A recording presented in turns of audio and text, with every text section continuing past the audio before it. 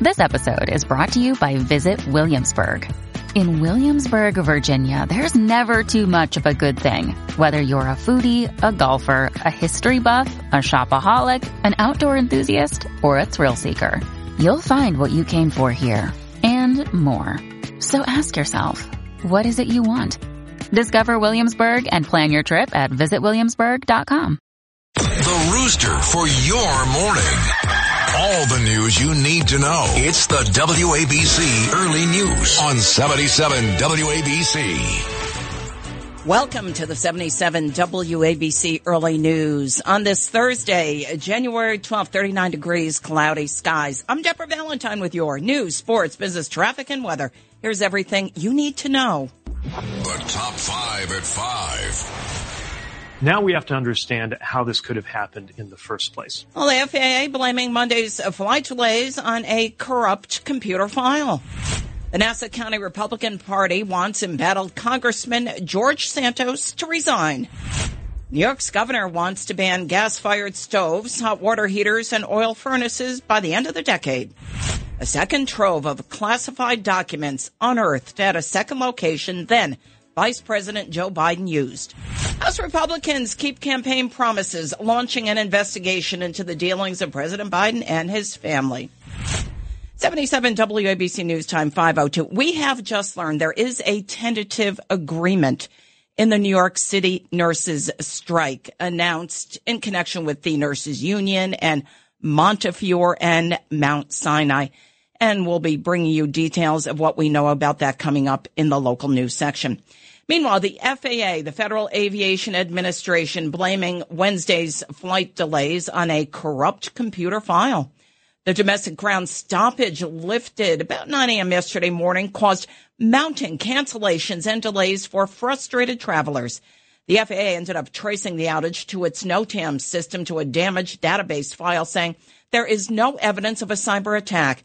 The nationwide ground stoppage was the first since 9/11. The ground stop and FAA system failures Wednesday caused a lot of traveler headaches. Here's Transportation Secretary Pete Buttigieg. Now we have to understand how this could have happened in the first place, why the usual redundancies that would stop it from being that disruptive did not stop it from being disrupted this time. Had the FAA's new NOTAM system been in place, redundancies would likely have stopped the cascading failures. With the antiquated system still in place, there was nothing to stop the outages. As of Wednesday night, more than 9,000 domestic flights delayed, according to the flight tracking service FlightAware. There were 1,300 cancellations domestically. The Nassau County Republican Party has called for Representative George Santos' immediate resignation all over his repeated lies while running for office. Nassau County GOP Chair Joseph Cairo said Santos's campaign was constructed with deceit and lies. He was joined by other Nassau County Republicans and Representative Anthony D'Esposito, who took office with Santos last week. State Senator Jack Martins echoed Cairo's statements. We will move forward.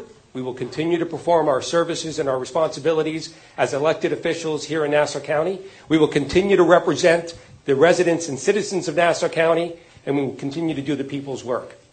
But it will not include Santos. Nassau County Executive Bruce Blakeman called Santos a stain in Nassau County and the whole 3rd Congressional District. Blakeman further said his office will have no interaction with the congressman until he resigns. In Washington Wednesday, Santos again told reporters he will not resign. New York's Governor Kathy Hochul wants a ban on gas stoves, gas-fired hot water heaters, and oil furnaces by the end of the decade. The proposal is buried in the New York Housing Compact that the governor unveiled during her State of the State speech on Tuesday. New Yorkers speaking to Fox Business offered mixed reviews to her plan. You go to any nice restaurant, you look back in the kitchen, they've got gas appliances. I paid extra to switch to gas, so there's your answer. My whole home is gas. No, gas all the way. In the end, it's about if I can save money, yes. If there are incentives, as there were for like EVs in the beginning, sure, absolutely. If not, then I'll just stick with whichever option is cheaper. The food industry responded by saying it would tank and bring growth to a halt and destroy the food industry. Restaurateur Stratus Morfogen added this is just a total farce to appease the woke movement. Aides to President Joe Biden have now found a second batch of documents, some of which may be classified at a new location that Biden used as vice president. The materials came to light as Biden aides conducted a search of additional locations where Biden had worked after leaving the Obama administration. Back in November, classified documents were found at the Washington, D.C. office of the University of Pennsylvania's Penn Biden Center. Here's what White House Press Secretary Karine Jean-Pierre had to say. What I'll say is this is an ongoing process. You heard from the president. He spoke about this in detail yesterday in front of on a world stage, in front of many of you who were there, in front of many of your colleagues. He laid out what he knew. He said that he takes this seriously when it comes to classified documents, when it comes to information that is classified. The White House, though, did not comment on the discovery of a second set of documents.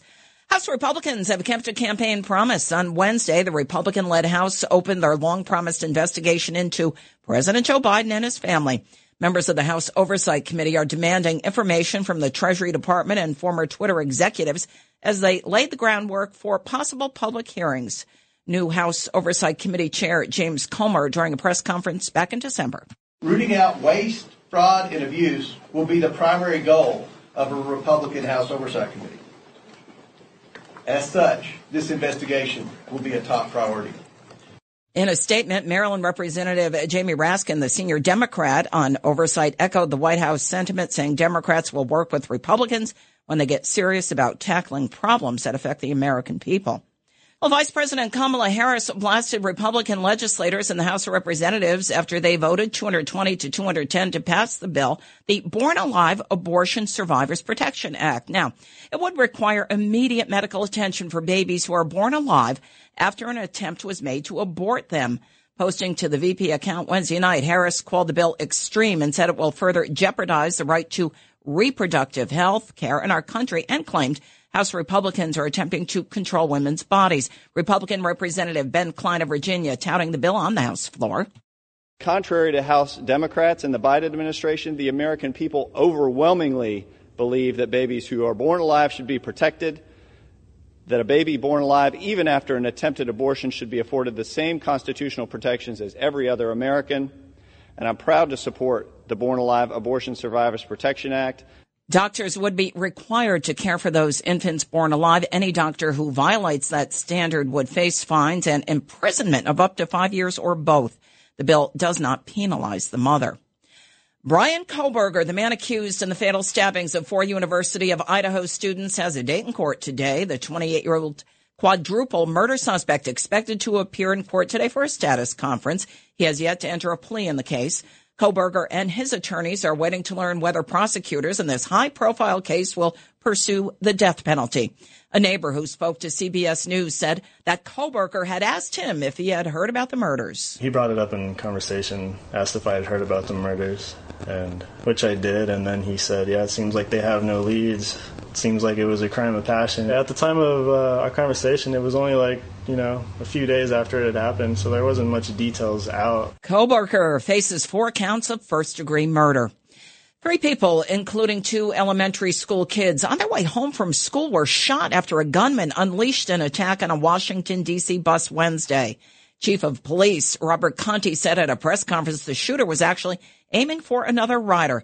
But a 6-year-old and a 9-year-old were both shot. An adult man shot twice. Here's D.C. Mayor Muriel Bowser. No child should have to worry. 6 years old. You know what you're doing when you're 6 years old? You're coloring on coloring books. You're playing dress up with your siblings. You're going to birthday parties. That's what you do when you're 6 years old. You shouldn't be fighting for your life or recovering from a gunshot wound because of an idiot with a gun who doesn't care about his own life and doesn't care about theirs. The police chief said 7 people rushed onto the full Metro bus at a stop in the Brightwood neighborhood and began assaulting one of the passengers. The fight then spilled onto the sidewalk. One of the assailants pulled out a gun and began firing. Well, amid Wednesday's flight chaos in the U.S., nobody is in charge of the FAA, the Federal Aviation Administration. The agency said those nationwide flight delays caused by an engineer accidentally replacing a file, corrupting the FAA's NOTAM system, which alerts pilots. The agency is operating without a permanent leader. President Joe Biden's nominee to head the organization, Philip Washington, hasn't even received a confirmation hearing despite Democrats being in charge of the Senate. Washington had faced questions about his limited aviation experience and back in September was named in a search warrant issued as part of a political corruption investigation out in L.A. Dr. Michael Kanders, director of the Aviation Center at Farmingdale State College, spoke to CBS 2 New York about what might have caused the outage.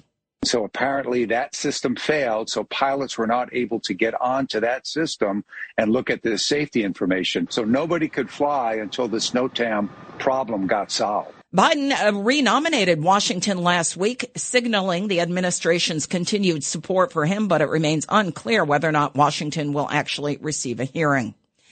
An attacker wounded 6 people in an unprovoked blade attack in Paris's busy Gare du Nord train station Wednesday morning before being shot and wounded by police. France's interior minister said the unnamed assailant is currently between life and death in a Paris hospital. Meanwhile, Boston Marathon bomber Jair Tsarnaev's attorney has urged a federal appeals court to throw out the 29-year-old's death sentence because of juror misconduct claims. Just months after it was revived by the nation's highest court, Tsarnaev is making a renewed push to avoid execution after the Supreme Court last year reinstated the death sentence imposed on him for his role in the bombing that killed 3 people and injured hundreds right near the finish line of the marathon back in 2013. His lawyers are now challenging issues that weren't considered by the Supreme Court, including whether the trial judge wrongly denied his challenge of 2 jurors who defense attorneys say lied during jury selection questioning. Well, sexual abuse allegations have surfaced against former heavyweight boxing champ George Foreman. 2 women are accusing him of sexually abusing them when they were minors in the 1970s, according to lawsuits filed this week. One of the women is described as the daughter of an advisor and manager to Foreman, and the second woman is the daughter of a boxer who trained with him, according to the documents.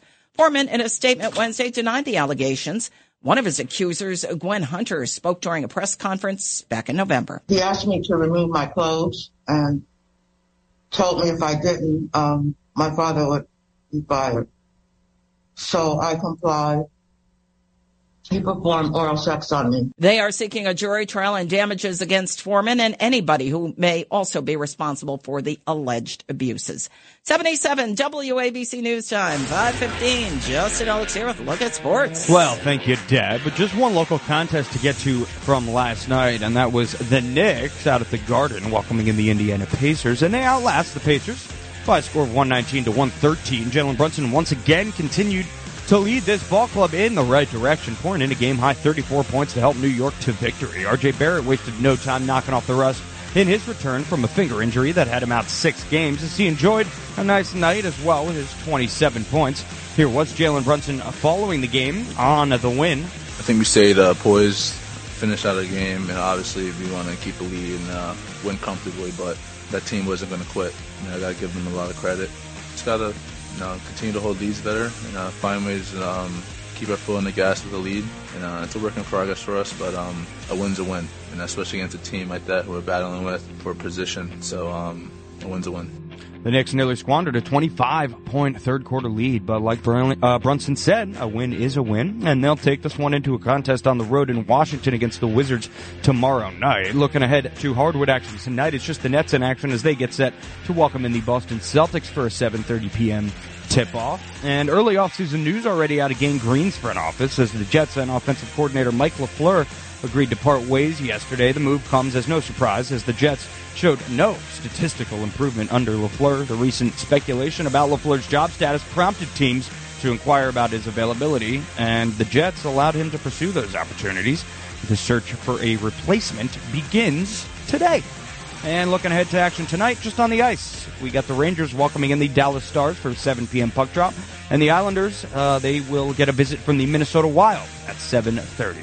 Here with your early news sports update, I'm Justin Ellick on 77 WABC. 77 WABC News Time, 5:19. Lou Dobbs has your financial report. This is the 77 WABC Lou Dobbs Financial Report.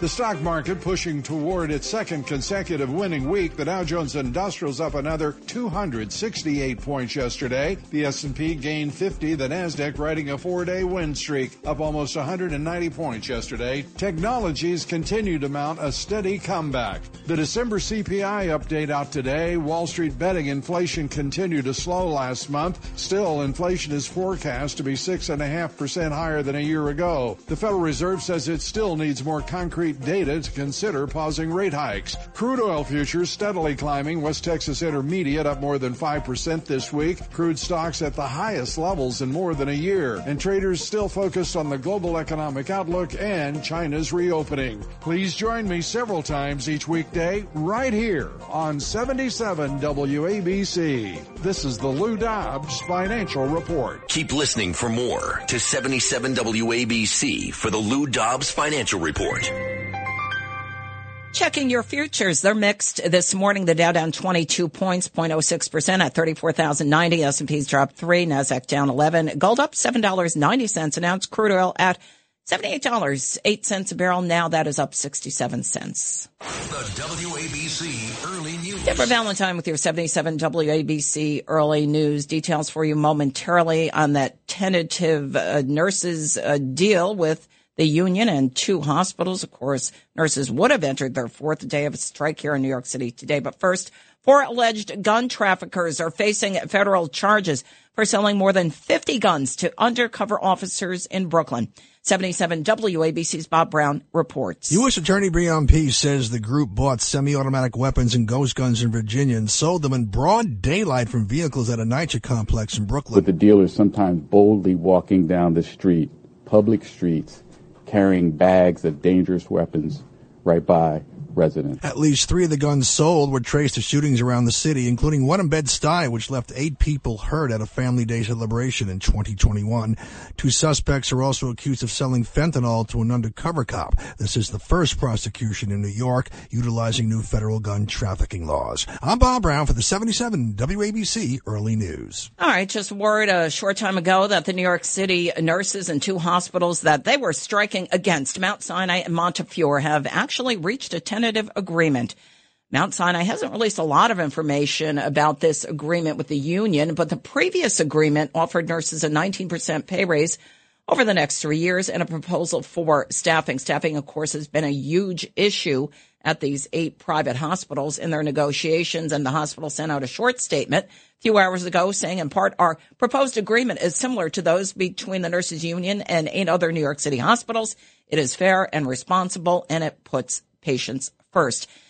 Meanwhile, over at Montefiore, the agreement includes a 19% raise and 170 nursing positions, an increase in what's called float pool nurses.